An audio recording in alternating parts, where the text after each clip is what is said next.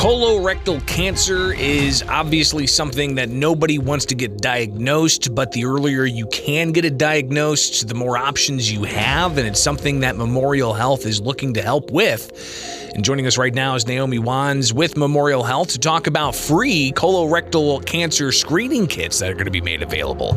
Naomi, thanks for taking time with us this morning on Springfield's Morning News. I'm Greg Bishop on 92.7 WMAY, Springfield's News and Talk. And in the Springfield area, Naomi, people are going to be able to go to a drive-up clinic of sorts and get these screening kits. Give us all the things we need to know about this. Good morning. Good morning, Greg. So sure, we're offering a couple opportunities for people to be able to pick up the fecal immunochemical test kit. So that's a FIT kit. And the first one is going to be at Memorial Drive-Thru Lab on 320 East Carpenter Street, August the 18th from 5 to 7 p.m. And then we'll have an additional drive-up clinic at Simmons Cancer Institute at 315 West Carpenter Street on August the 25th from 5 to 7 p.m. So we're doing these after work. Who should be the ones that come up and get these free kits? So the recommendations for colon cancer screening were changed recently to age 45 and up. So they were age 50. They've lowered that age number because we've seen more colorectal cancer cases in younger people. So age 45 and up, never been screened especially. This is important to start your screening for colorectal cancer.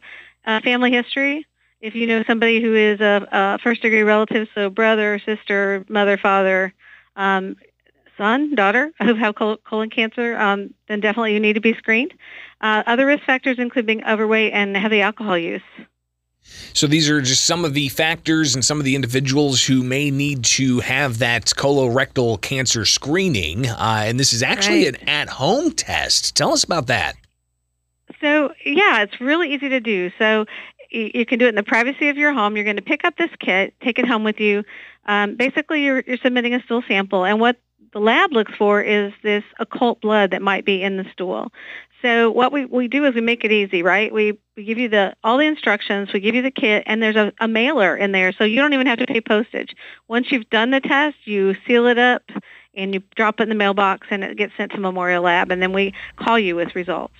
And those results, as I said, opening this up, nobody wants to get that diagnosis, but it's something that the earlier you get that diagnosis, the more options you have. Sure, and I should clarify, too, with this test, so this is just a screening, right? So it's looking for blood in the stool.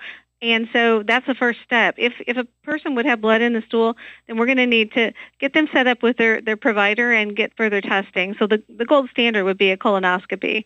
But this is just a way to start that screening process. So this isn't going to get that diagnosis, and thank you for making that clear. This is just, again, something to advance to the next stages if indeed that's something that the screening ultimately does show.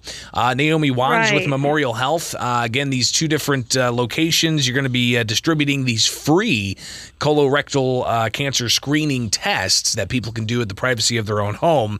Give us the dates and locations again.